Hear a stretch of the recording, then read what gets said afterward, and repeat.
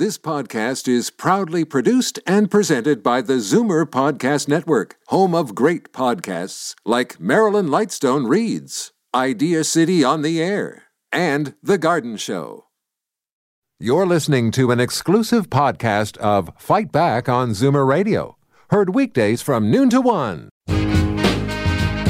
Now, Fight Back with Libby Znaimer on Zoomer Radio. Good afternoon and welcome. Today we begin with a couple of big corporate takeovers and how they might impact us as consumers. We'll be getting to the Rogers bid for Shaw soon, but first, let's get the groceries.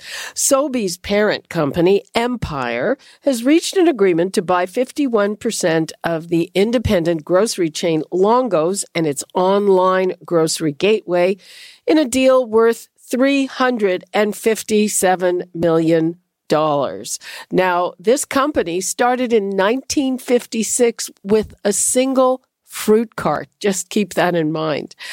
People love it. People love Longo's because it is somewhat unique. Now, the brass at Empire promise they won't mess with it. And I haven't heard them say anything about what's going to happen to the prices, but I can tell you I've heard that before when it comes to mergers. I'd like to hear from you if you have thoughts. 416-360-0740, toll free 1-866-740-4740. And I'd like to welcome Dr. Sylvain Charlebois, Senior Director of the Agri-Food Analytics Lab at Dalhousie University. What is your first reaction to this deal? I wasn't surprised. Sadly, I actually know the Longo's company. I know Anthony Longo, the CEO, Mike, his brother, Gus, the uncle. It's an incredible family business. The culture there is amazing. But times are tough for independent grocers. That's the reality, and I suspect that the Longo family had some really tough conversation about the future of the business. And I don't know how the deal happened, but my guess is that as they were looking at the market and the competition, they felt perhaps it was time to do something. And so when SOBEY'S came along with an offer, they decided to accept. SOBEY'S is a wonderful grocer, a very responsible grocer. It recognizes that there are tensions within the supply chain, especially when it comes to processing. As you know, probably there's a lot of supply chain bullying going on with Loblaw, Walmart charging fees.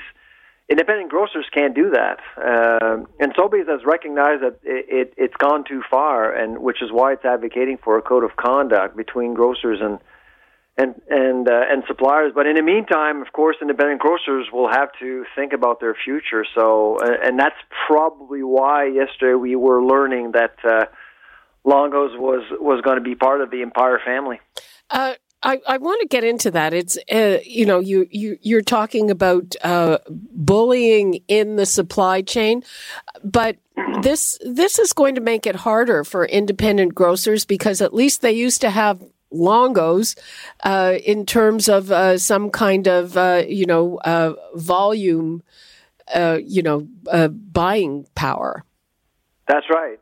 Now, Empire buying Longo's is actually good news for Longo's customers.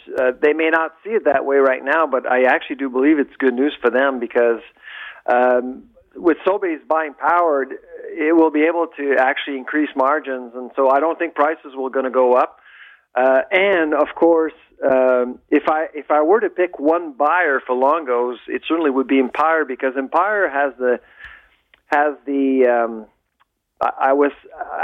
responsibility, or has shown in the past, and I'm thinking of Farm Boy here, that it will honor and protect and be loyal to a brand, to a company it buys. If you ask anyone who goes to Farm Boy on a regular basis, they probably wouldn't even notice that it was bought by SOBEY'S a few years ago. It's still the same experience, same products.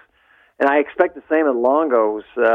And you may actually see some private labeled products here and there, of course, which is not what you're seeing right now with Complement, for example, by SOBEY'S.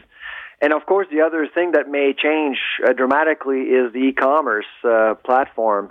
Longo's pioneered e-commerce, I would say, in Canada, not just in the GTA, but in Canada. Yeah, they've got 70,000 clients or something. It's incredible. It's incredible. And they were running their own fleet.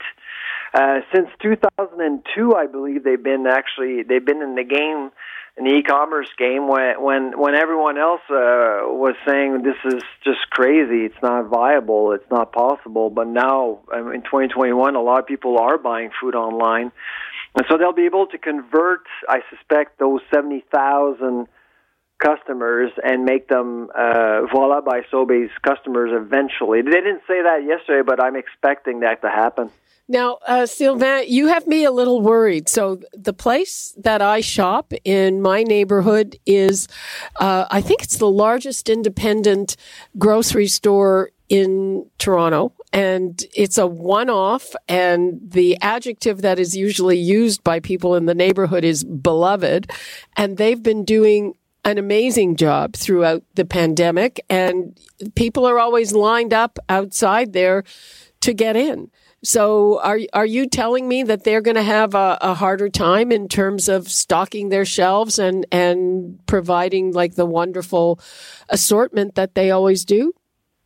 I can tell you that they are having a harder time, not stocking shelves, but in terms of pricing and dealing with suppliers. You see, Loblaws, so Walmart, and they can actually charge fees to suppliers because they're so powerful and influential.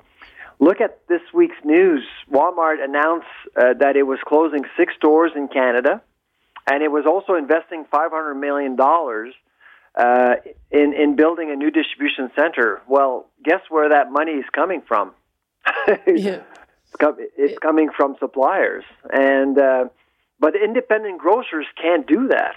They just can't, because they don't have the influence. Longo's can't do that, and the grocer you're talking about can't do that either. Fiesta Farms, giving them a little plug. Exactly. Well, there you go. And I certainly encourage everyone to support your local independent grocer. And if you don't know if it's independent or not, just ask. I mean, there are lots of them. 80% of all the food we buy retail right now is sold by 5 companies: Loblaw, SOBEY'S, Metro, Walmart, and Costco. Everything else is independent. The reason why independent grocers are so important, and this is probably why you go to your grocer, is because you'll find products you wouldn't find anywhere else. Well, yeah, and the freshness. I mean, I probably shouldn't vent, but there's a Loblaws close by. I find their produce shockingly bad, and they have a few good things, but I would say not many. But I mean, some people actually enjoy going to Loblaws, and they'll be content with the produce, and they'll be content with the offering, but some people, some Canadians actually just want something different, a unique experience. They want service. And often in independent grocery stores, the level of service is very personalized. And people love that. Actually, people miss it, especially now since the COVID started the last 12 months. I think a lot of people are looking for that human contact. And so it's important to recognize that there is a problem. So, yes, the deal is done, and Empire is a responsible company, and it recognizes that there are some ills within the supply chain.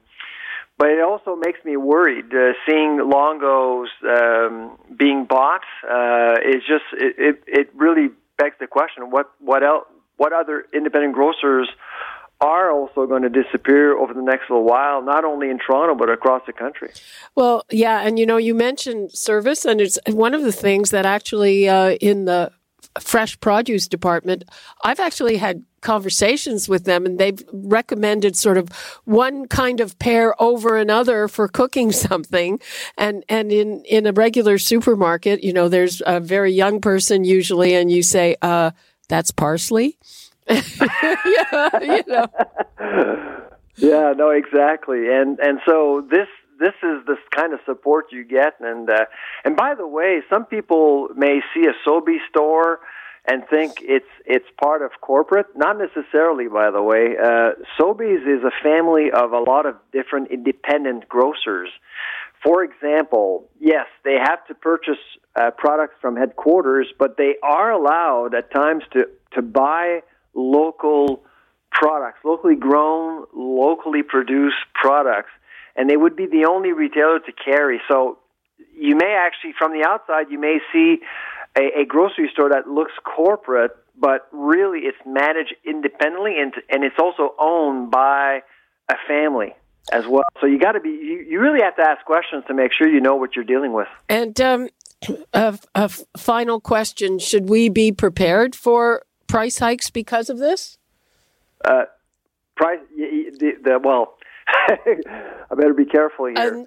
Price hikes that we would not have otherwise seen. No, I don't think this acquisition will make any difference. I think prices are going to go up, but not because of this acquisition. Okay. Yeah. Anything else you want to leave us with on this? Well, I just want to I say thank you to the Longo's family because, they've been around for decades and have supplied food for a lot of people, a lot of us. I'm a former Longo shopper myself, and what they've done for the industry was amazing. They've pioneered on many fronts, and they've been able to run a successful business for many decades. So I just want to thank the Longo family for what they've done in the sector. Okay. Sylvain Charlebois, thank you so much for being with us. All right. Take care. Bye-bye. Okay. Bye-bye. We're going to turn now to another merger. And I've got to say, it is getting very hard to be an independent anything these days. And I can tell you that firsthand. We here at Zoomer Media, we are a very rare breed independent broadcasters, which means we're not Bell Media, we're not Rogers, and it's tough out there. But the next deal is in a related field, and that's telecom. And it has even more potential to hit us in the pocketbook. Rogers Communications has signed a deal to buy Shaw, that's valued at $26 billion. Including debt. This would combine Canada's two largest cable companies as well as their wireless network, and it needs approval from several federal agencies. The Conservatives have already staked out territory, saying they will force hearings on the subject to ensure that there's no approval without assurances that prices won't go up. I'm sure there will be assurances. The question is, how much are they going to be worth? So the Liberals also have plenty of cause to be cautious because lowering our telecom bills, which, by the way, are among the highest in the world, is one of their unfulfilled promises. And they also talk about better access for rural and far-flung areas. So, people, I am going to get to your calls. I'm going to give the numbers again now that we're bringing in the telecom discussion. 416-360-0740, toll-free 1-866-740. 4740. And now I would like to go to Ellen Roseman, who's a consumer advocate and journalist, and Dr. Kernaghan Webb, who is associate professor in the Faculty of Law and the Law and Business program at the Ted Rogers School of Management. Welcome to you both. Thank you so much for being with us. Thanks, Libby. My pleasure. Okay, let us begin with Ellen. What do you think when you see this particular deal? I'm really concerned about wireless. We all live with a phone, a smartphone, a cell phone. It's like you can hardly live your life without it. And we have three big players. We've got Bell, Rogers, and TELUS, and they're all more or less equal in terms of the number of customers that they have. But the fourth biggest player is Freedom Mobile, which is owned by Shaw. And if you remember Wind Mobile, Shaw bought that and turned it into Freedom Mobile. And that was always designed to be lower priced, more accessible, more affordable, not Bell, Rogers, or TELUS. It was different, right? It was independent. So that is it's not big. It's in 3 provinces. It's Ontario, Alberta, and BC, and it's only in the major cities. But it has helped create some price competition in wireless that we might not have had. So if the deal goes through, and it has to go through the CRTC, the Competition Bureau, and the federal government, so 3 different screenings, the result may be that they'll allow a merger, but they might have to spin off a separate company, which would be Freedom Wireless or something like it, to maintain a 4th player, because that's where we really need the competition, and we don't have enough. Our wireless prices are way ahead of other countries. According to the Globe and Mail, they haven't gone up in the last little while, but they're still pretty high, and they've only gone down marginally. So we still need much more competition, and we'd like to see it with at least a 4th player that isn't swallowed up by one of the big 3. Okay, Dr. Webb, your take. Well, basically, there is a legal framework within which all of this sort of decision-making takes place, and that is the Competition Act, first of all. And the Competition Act and the Competition Bureau are essentially our first safeguards to ensure that something non-competitive doesn't happen. The mandate of the Competition Act is to ensure an efficient marketplace while protecting consumers specifically. So that will be one of the first legal structures that has to be addressed with respect to this merger.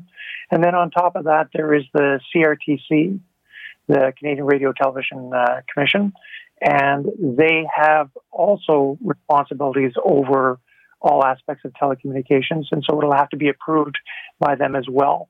And we can expect that in both regards, there will be requirements and conditions put on any merger that would ensure, for example, that investments are made so that we have broadband coverage in rural areas. And as Ellen suggested, quite possibly it might require a spin-off of some of the assets so that there is some competition. And who knows, they might open things up to foreign competitors. And that would certainly shake things up. Well, that certainly would shake things up. And, competition is not necessarily very good for Canadian culture.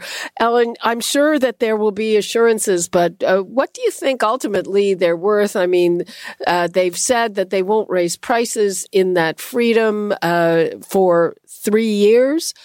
Do you believe them? And they keep tinkering with their offerings so much that really it's almost impossible to even figure out which package is best for you. Exactly. I think that the average customer just gets overwhelmed with all the choices. There's bring your own phone, there's buying the phone, there's the device subsidies, there's hidden things like you might have a device subsidy for 2 years.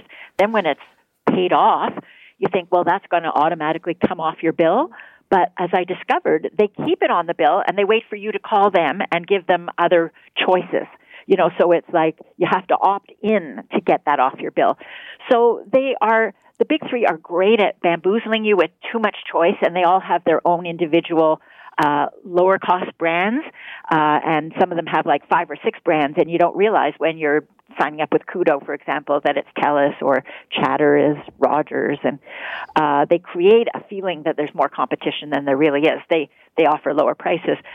What we need in Canada, and what the CRTC has not yet allowed in wireless as it has in internet, is giving smaller companies with no investment in infrastructure such as cell towers the ability to piggyback off the big players' networks and compete against them.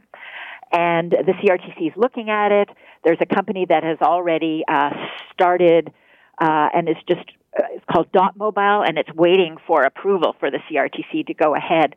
And it's like an app, and it has no stores. It's all virtual, and it allows you as a customer, a wireless customer, to only pay for the data you use once the month is over, which is so much better than getting a plan with a certain amount of data, because we know that most people don't use the data that they have. and they don't have a choice of just paying for what they use. So all this offers more options for people, but the CRTC seems to be somewhat bogged down. And the feeling is that Justin Trudeau in the last election talked about telecom prices coming down by 25%. That was part of his mandate. But they don't have a plan to do that, and it's not going to happen until the Liberal government figures out how they're going to actually fulfill this promise. Yeah, I think, when it comes to that kind of thing, my experience is the only way for a consumer is if you're with Rogers and you don't like the price and you tell them, I'm going to switch to Bell if you don't fix this, that usually gets their attention, and the opposite if you're a Bell customer. Oh, true. But in my research, a lot of people hate negotiating with phone companies. They just find it demoralizing and intimidating, in particular people who are somewhat older. And it's like discrimination against them because they don't feel like negotiating and they just take what they're offered. So I always tell people, get your son or your grandson who loves this kind of thing to do it for you, because they eventually do cave in if you sound like you're determined to leave. Well, yeah, and it's also a matter of how long do you want to stay on the line till your turn comes up with their call center, which is probably even longer now in the pandemic. Yeah, and assume that you're not going to get disconnected in the middle of it. So, Dr. Webb, you've outlined all the various hurdles that it has to pass, and the Conservatives, it looks like they're going to really put it under a microscope. But do you believe the assurances for consumers, or do you think, it will get approved one way or another, and shortly thereafter, the consumers will pay the price? Well, if past experience is anything to go on, probably in some form or another, the merger will be approved. Really, what is going to be interesting is the conditions that apply to that takeover, and how the competing or balancing of interests between, on the one hand, the need for low prices has to be reconciled with the need for investment, very significant, billions of dollars of investment in the communications infrastructure of Canada, so that all people in Canada have more or less equal access to what is rapidly becoming a essential product that every consumer has in Canada, and that is your smartphone and your Wi-Fi package, your internet package. Mm-hmm. So, Ellen, bottom line, what should Conservatives be doing? And also, what do you think about the politics of it? Because it looks like basically every party has an interest in making sure that consumers are protected. I mean, the Liberals made lowering the bills a promise, and you would have thought that they would have done something to make that happen before the next election. Yeah, but the Liberals also have a stake in trying to increase the availability of broadband internet across Canada. We still have a rural-urban divide, and not enough people, especially those who are now living at their country homes all year round in COVID, are finding that their internet access is very limited, it's slow, and it doesn't have enough data.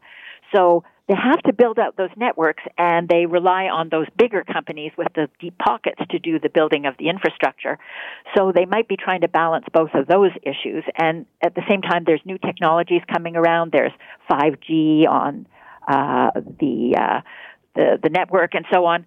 And the Globe and Mail has an editorial today, or an article by a professor who says that under the Competition Act, there's an efficiencies argument, and if you can show that the merger increases the efficiencies in the industry, which this might, because you'll have, Rogers will be much more the competitor to Bell and right up there in terms of size, that they can do that even if it doesn't protect consumers.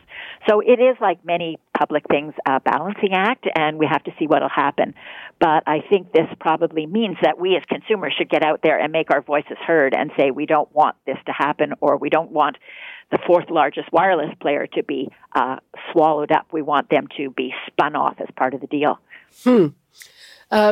Dr. Webb, what would you like to leave us with?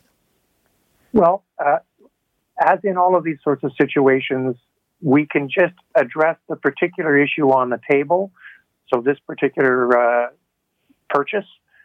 proposed purchase, or what we can do is we can go with a more fundamental approach, which is to revisit the Competition Act, the Competition Bureau's approach to the Competition Act, the CRTC's approach to regulation of telecommunications, and the whole issue of foreign ownership in a much more broad way, so that we're not just dealing with these things on an ad hoc way, one at a time. That's where we're at now.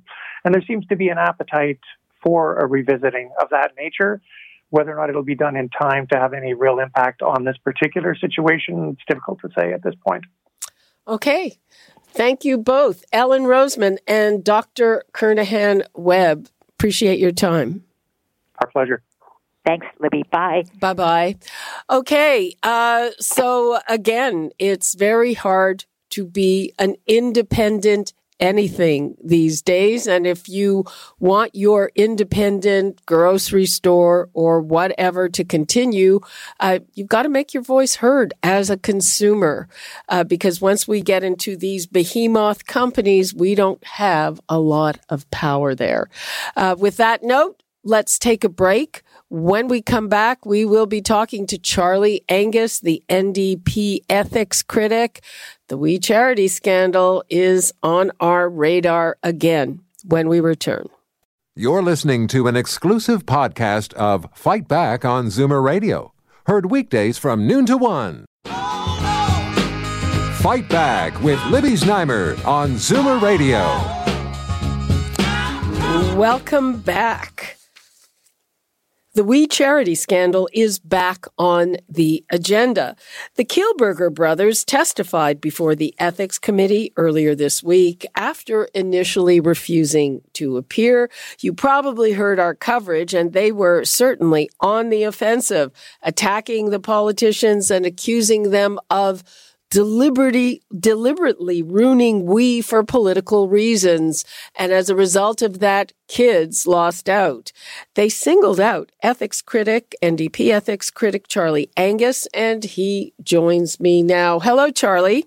Hey, how you doing? Fine. How are you? I'm good. So, did it surprise you that you were kind of personally attacked in that way? Well, it was a pretty bizarre experience, being that, the week over the 2 weeks leading up, they were refusing to come to committee. They were saying they were going to defy a legal summons. They were saying they had lawyers out there talking about, potential police investigations and CRA and how it would put them into, jeopardy. And then when we got there, there didn't seem to be any police investigation ongoing. So what was all that drama about? They certainly targeted me. They were saying how unfair it was and how mean we were. But the minute they began their testimony, they actually launched a website, the 101 falsehoods that Charlie Angus apparently said. And I was thinking, I missed that. Oh, yeah, you missed it. It's pretty, I didn't read it all, but it's pretty strange. And the issue here is that this is a charity, a children's charity, that we had to issue 4 legal summons for their leadership to come and explain what was up. And this was about $912 million of taxpayers' money that could have ended up going to this organization. So to have them say that this was some kind of witch hunt and have their lawyers say that it was outrageous that partisan politicians were, going after private citizens, we are talking about spending of public money, an enormous amount of public money that was not put out for contract, that nobody else had to bid on. So, come and answer the questions. Instead, we got this really wild, dramatic show of attempting to make them innocent victims and me this terrible ogre who's orchestrated the attack on the children. I just don't think it it landed what they thought it would. I'm going to give the numbers out again in case people have a comment. 416-360-0740, toll free 1-866-740-4740. I'm talking to NDP ethics critic Charlie Angus about that fairly astonishing testimony from the Kielberger brothers a couple of days ago. They really went on the attack. Now, I thought they came off entitled, but some of the words describing that from other people that I heard, including repellent, I mean, I don't know what they think they looked like doing that. Well, the issue is, at the end of the day, is that they built this an empire. There's multiple corporations, multiple massive real estate holdings. You know, it's all contingent on this sort of great work they're doing in Kenya, which is all fine. But they made a decision at one point to really embed themselves with the Trudeau government. They were so part of the developing of the Trudeau brand, Trudeau appearing at their events, their work with all the key cabinet ministers. So for them to come in and say they were politically naive and this was somehow partisan attack on them, it doesn't really ring true. If you are going to tie yourself to the government of the day, if you're going to tie yourself to the Prime Minister and his family and hire family members, and then you're going to try and get access to, you know, upwards of nearly $1 billion of taxpayers' money, you got to expect the people are going to say, whoa, wait a minute, how did this all happen? Were you registered to lobby? Were other groups asked to compete on the bid as well? How did you get these meetings with the key ministers? And when you can't give straight answers, or when the answers you give contradict what's in the documents, then I think people are going to say, come on, guys, like, this is not adding up. And now I thought this was an opportunity for them to answer the discrepancies that have come because of the documents that we have, but instead it turned into, I think, quite the show. It certainly was quite the show. Do you think that the whole issue, what's the point of dealing with this yet again? Well, part of it is that we've tried to get this committee study finished since last summer. We had the Prime Minister on the eve of us getting the 5,000 pages of documents. The Prime Minister shut Parliament down in the middle of a pandemic. He shut Parliament down. And everyone knows that this was because the wee testimony was very corrosive. We came back in the fall. We had the Liberals at our committee actually filibuster and shut down both the Finance Committee and the Ethics Committee for meeting after meeting. And we finally got the Liberals to agree, let's just finish off the study. We have an obligation to get this report to Parliament. And part of that was we need to get the Kielberger brothers back and the key members of their organization, because the documents that we've obtained don't match the previous testimony. Let's get this, ask them the questions, let them clarify the record, then we can prepare the report. And then we got into this whole thing of them saying that they might defy a legal summons and that their lawyers got involved, and then turn it into this big media show leading up to what happened on Monday. We've still got to get this report done. Canadians are expecting a report to Parliament, and I don't care how mean they think I am, we're going to get that report done. Do you think that Canadians are still concerned about it? I mean, in its time, it was top of mind. It was a scandal, but do you think it's still top of mind? Well, it's an outstanding issue of how did the Kielberger brothers get these meetings with Minister Morneau, Minister Chagger? How were they in the driver's seat of what could have been upwards of a $912 million spending of taxpayers' money? That's a staggering amount of money. So those are questions that have to be asked. But I think what happened since December is a number of other allegations have come forward, very, very serious allegations through the Fifth Estate, Bloomberg, the International Financial Journal, looking at questions of donor manipulation, how the money's being spent in Kenya. I think that's certainly put the Kielberger operation very much in defensive mode.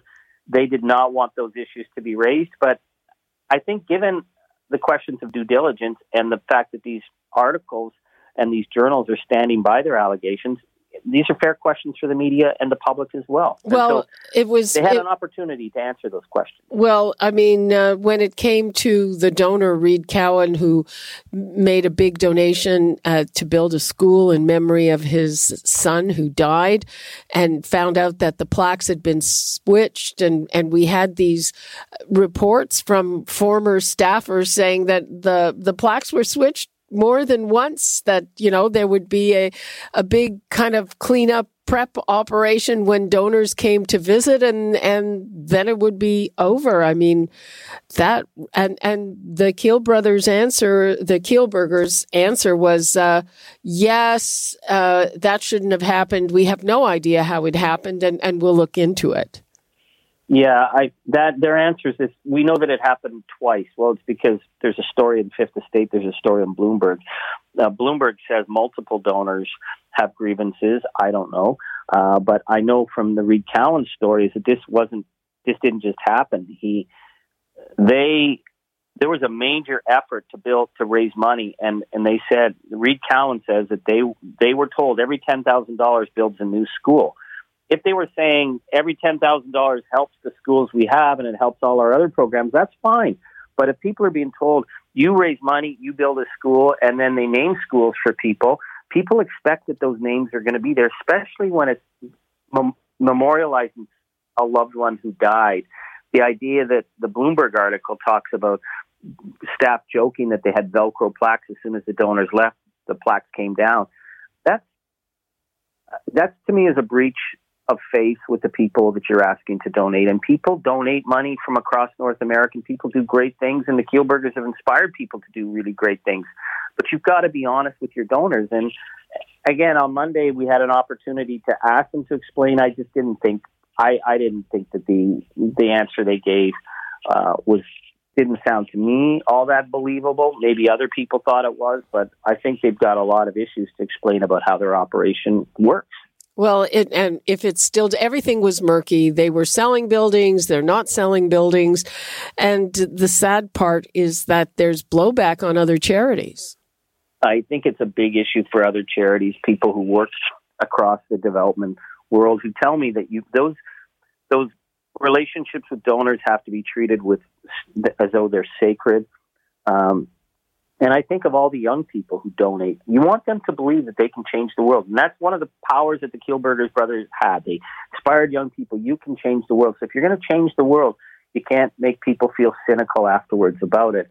And, that you're a victim of a political witch hunt when you're very tied to the top powerful people in the country. You're tied to a program that went off the rails very quickly. And there was always this issue of, they called it Kiel math, in one of the articles about the Kielburger brothers' claims of numbers, is like how our parliamentary committee destroyed the dreams of thousands of children and all the thousands of schools that'll never, work with them again, and all the thousands of kids in Africa. It's like, come on, guys, like, you pitched this program, it went off the rails. The Canada Summer Student Grant went off the rails as soon as it was announced. It wasn't really thought out. And that's, we got to keep getting back to. How did these guys get this deal? Why was questions of due diligence should have been asked, not asked? And let's get beyond the drama that this is somehow a political witch hunt. These are questions that taxpayers need answers to. End of story. End of story. And that is all the time we have for this. Thank you so much, Charlie Angus. Anytime. Thanks so much. Okay, bye-bye. Bye. Okay, before we take a break, I'm going to take a call from Pat, who's been waiting very patiently. He wants to talk about our first item, which is the consolidation in the food industry. Hi, Pat. Well, yes, Libby, but I want to say Charlie Angus has hit it on the head. He's got to dig into this. There's something wrong going on. Otherwise, the Kielburgers wouldn't be acting so defensively. So I'll leave that one with that. But your comment with regard to the grocery stores, I was on the board of Second Harvest, which is a food charity, for many years. And Loblaws were fabulous, absolutely gave us great amount of help. I wrote to the owners of SOBEY'S 5 times. They would not respond. And I talked to the people in the store where I shop over in off Laird, and they were telling me about the food that was being thrown out. And so, sorry, I may still shop at Sobeys, but I don't think they've got a good corporate culture. Well, I'm trying to think of where Sobeys is, and they're headquartered in the Maritimes, and I think they probably do their good works in the Maritimes. And it's true. I said I wasn't that fond of Loblaws. I remember when I was involved with the food bank, they were very good with the food bank. Right, but I tried a number of backdoor ways to get to these people.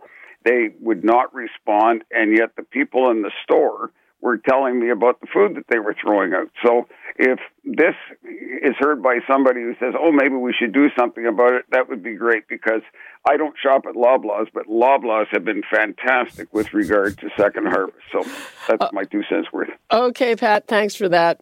Bye.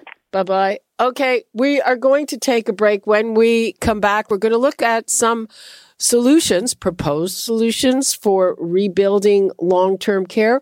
Also, let me just underline some breaking news that you'll hear more about in Bob's News at 1, and that is the scientists advising the Ontario government on the pandemic says that vaccinations should happen in what they call naturally occurring retirement communities. And they think that going to those buildings with large populations of seniors would be a good and equitable thing to do. And a few weeks back, we heard about pilot projects. And this is one of the things that has me tearing my hair out. We are so good at pilot projects and not that great at scaling them up, where they sent mobile clinics to a few seniors buildings, Toronto seniors buildings. These are people living independently in these buildings, and they vaccinated them. So, yes, you'll be hearing more about that, but I think they're right. It would be a good idea. Right now, we're going to take a quick break, and when we come back, we'll talk to Donna Duncan of the Ontario Long-Term Care Association.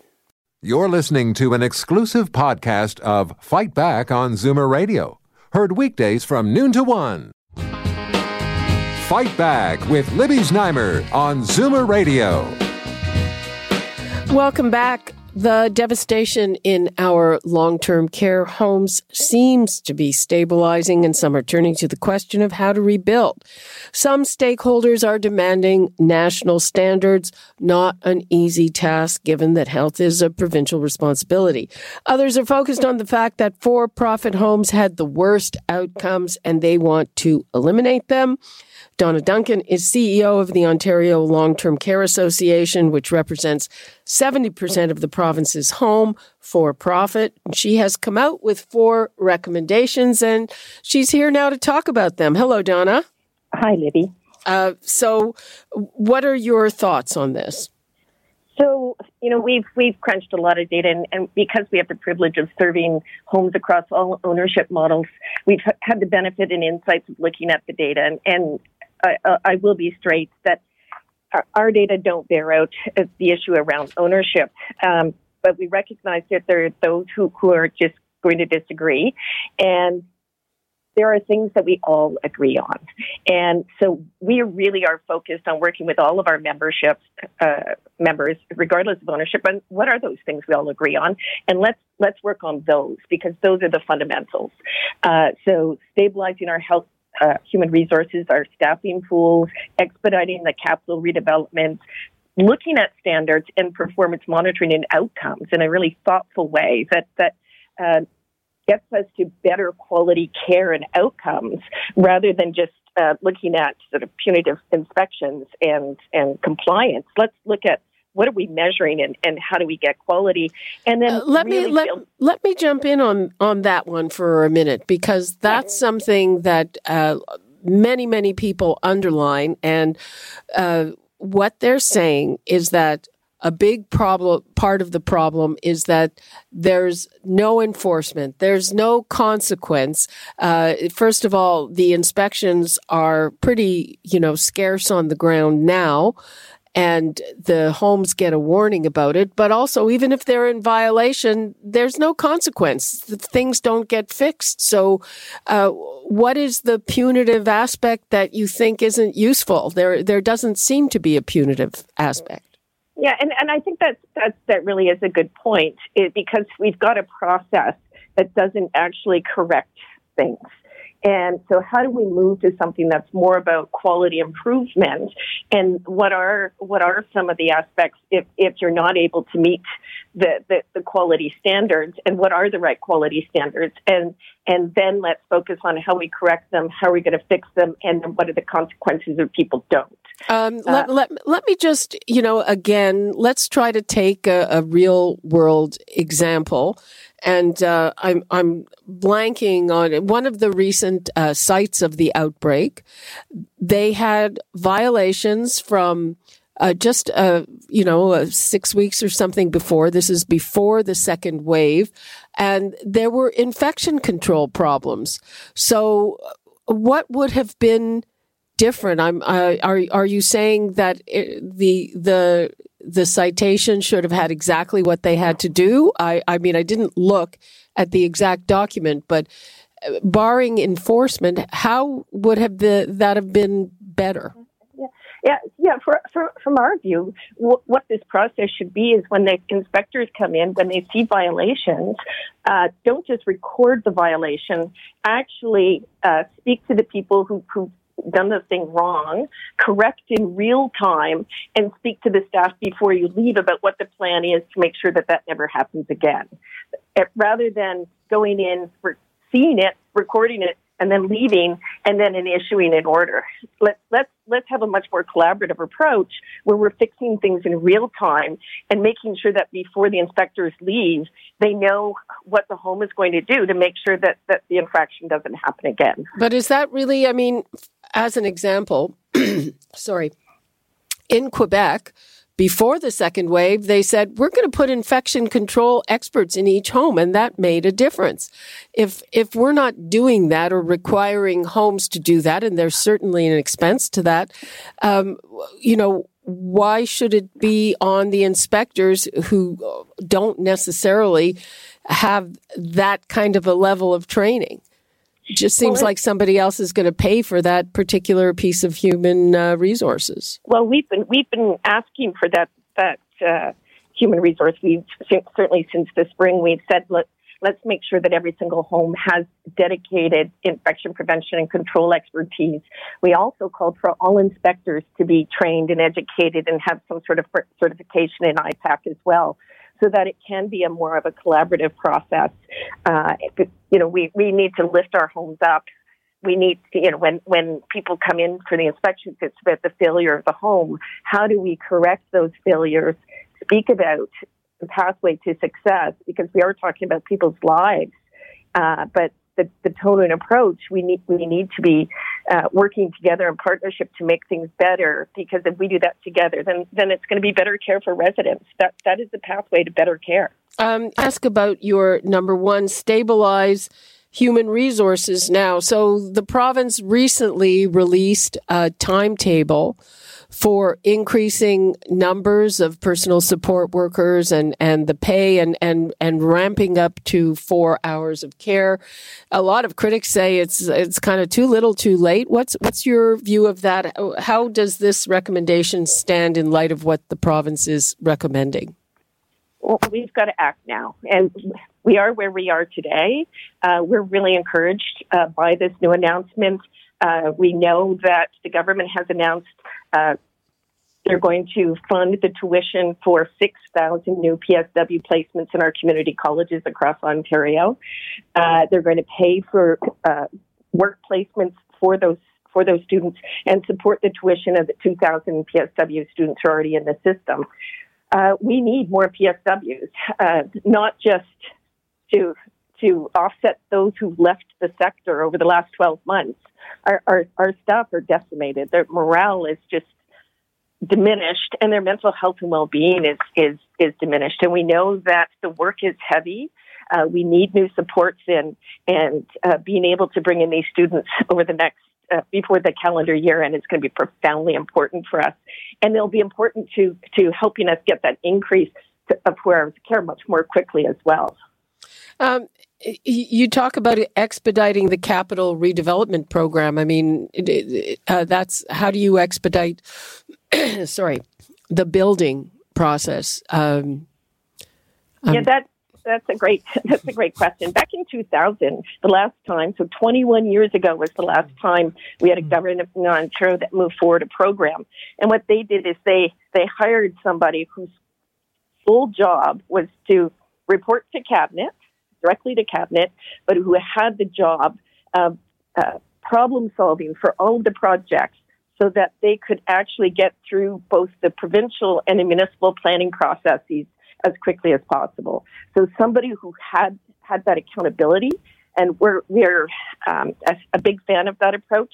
It worked then, it can work today, because we know that the timelines for building can take as many as 3 or 4 years, depending on the municipal and provincial planning processes. And we need to prioritize the replacement of these 3 and 4 bed homes that have to be a priority across Ontario. Have you costed these recommendations? I'm assuming that it's all taxpayer funded. No, actually, for the redevelopment, I don't think people realize the homes, whether you're a nonprofit home or a private home, the upfront development of a home, the home has to own their own property. No, I understand that. I mean, for your 4 recommendations altogether. For the 4 recommendations. Yeah. Not entirely. We're working with the government right now in trying to figure out what the math looks like. It's not cheap, but we believe our seniors are worth it. And quite honestly, we haven't had meaningful investments in our sector for the last 30 years. The government to date, and we have seen meaningful investment through COVID. So we've had about $5 billion either invested already or committed in investment. So it's $1.75 billion on capital, $1.9 billion towards that for hours of care. We're going to need more on capital, and we're going to need more on staffing because it's going to be about getting more people to work in long-term care and making sure that we're paying them properly and that we have more full-time staff as well. And you're saying that the need to have profit for shareholders isn't getting in the way of any of that? Yeah, all of our homes are regulated and funded exactly the same. What are the way the financing works for those for-profit homes? So our nonprofits will fundraise, and they'll get mortgages, and they'll use funds to pay off their mortgages. Our private homes will get mortgages, and they will also borrow money from other people. Donna, that was equity. Sorry to interrupt. We're almost out of time. That was a yes or no question. I wish no one profits from care, and nobody should profit from care at all. Okay. Thank you so much, Donna Duncan, CEO of the Ontario Long-Term Care Association. I appreciate your time. Thanks, Libby. Take care. Okay. Bye-bye. And that is all the time we have for today. You're listening to an exclusive podcast of Fight Back on Zoomer Radio. Heard weekdays from noon to 1. This podcast is proudly produced and presented by the Zoomer Podcast Network, home of great podcasts like Marilyn Lightstone Reads, Idea City on the Air, and The Garden Show.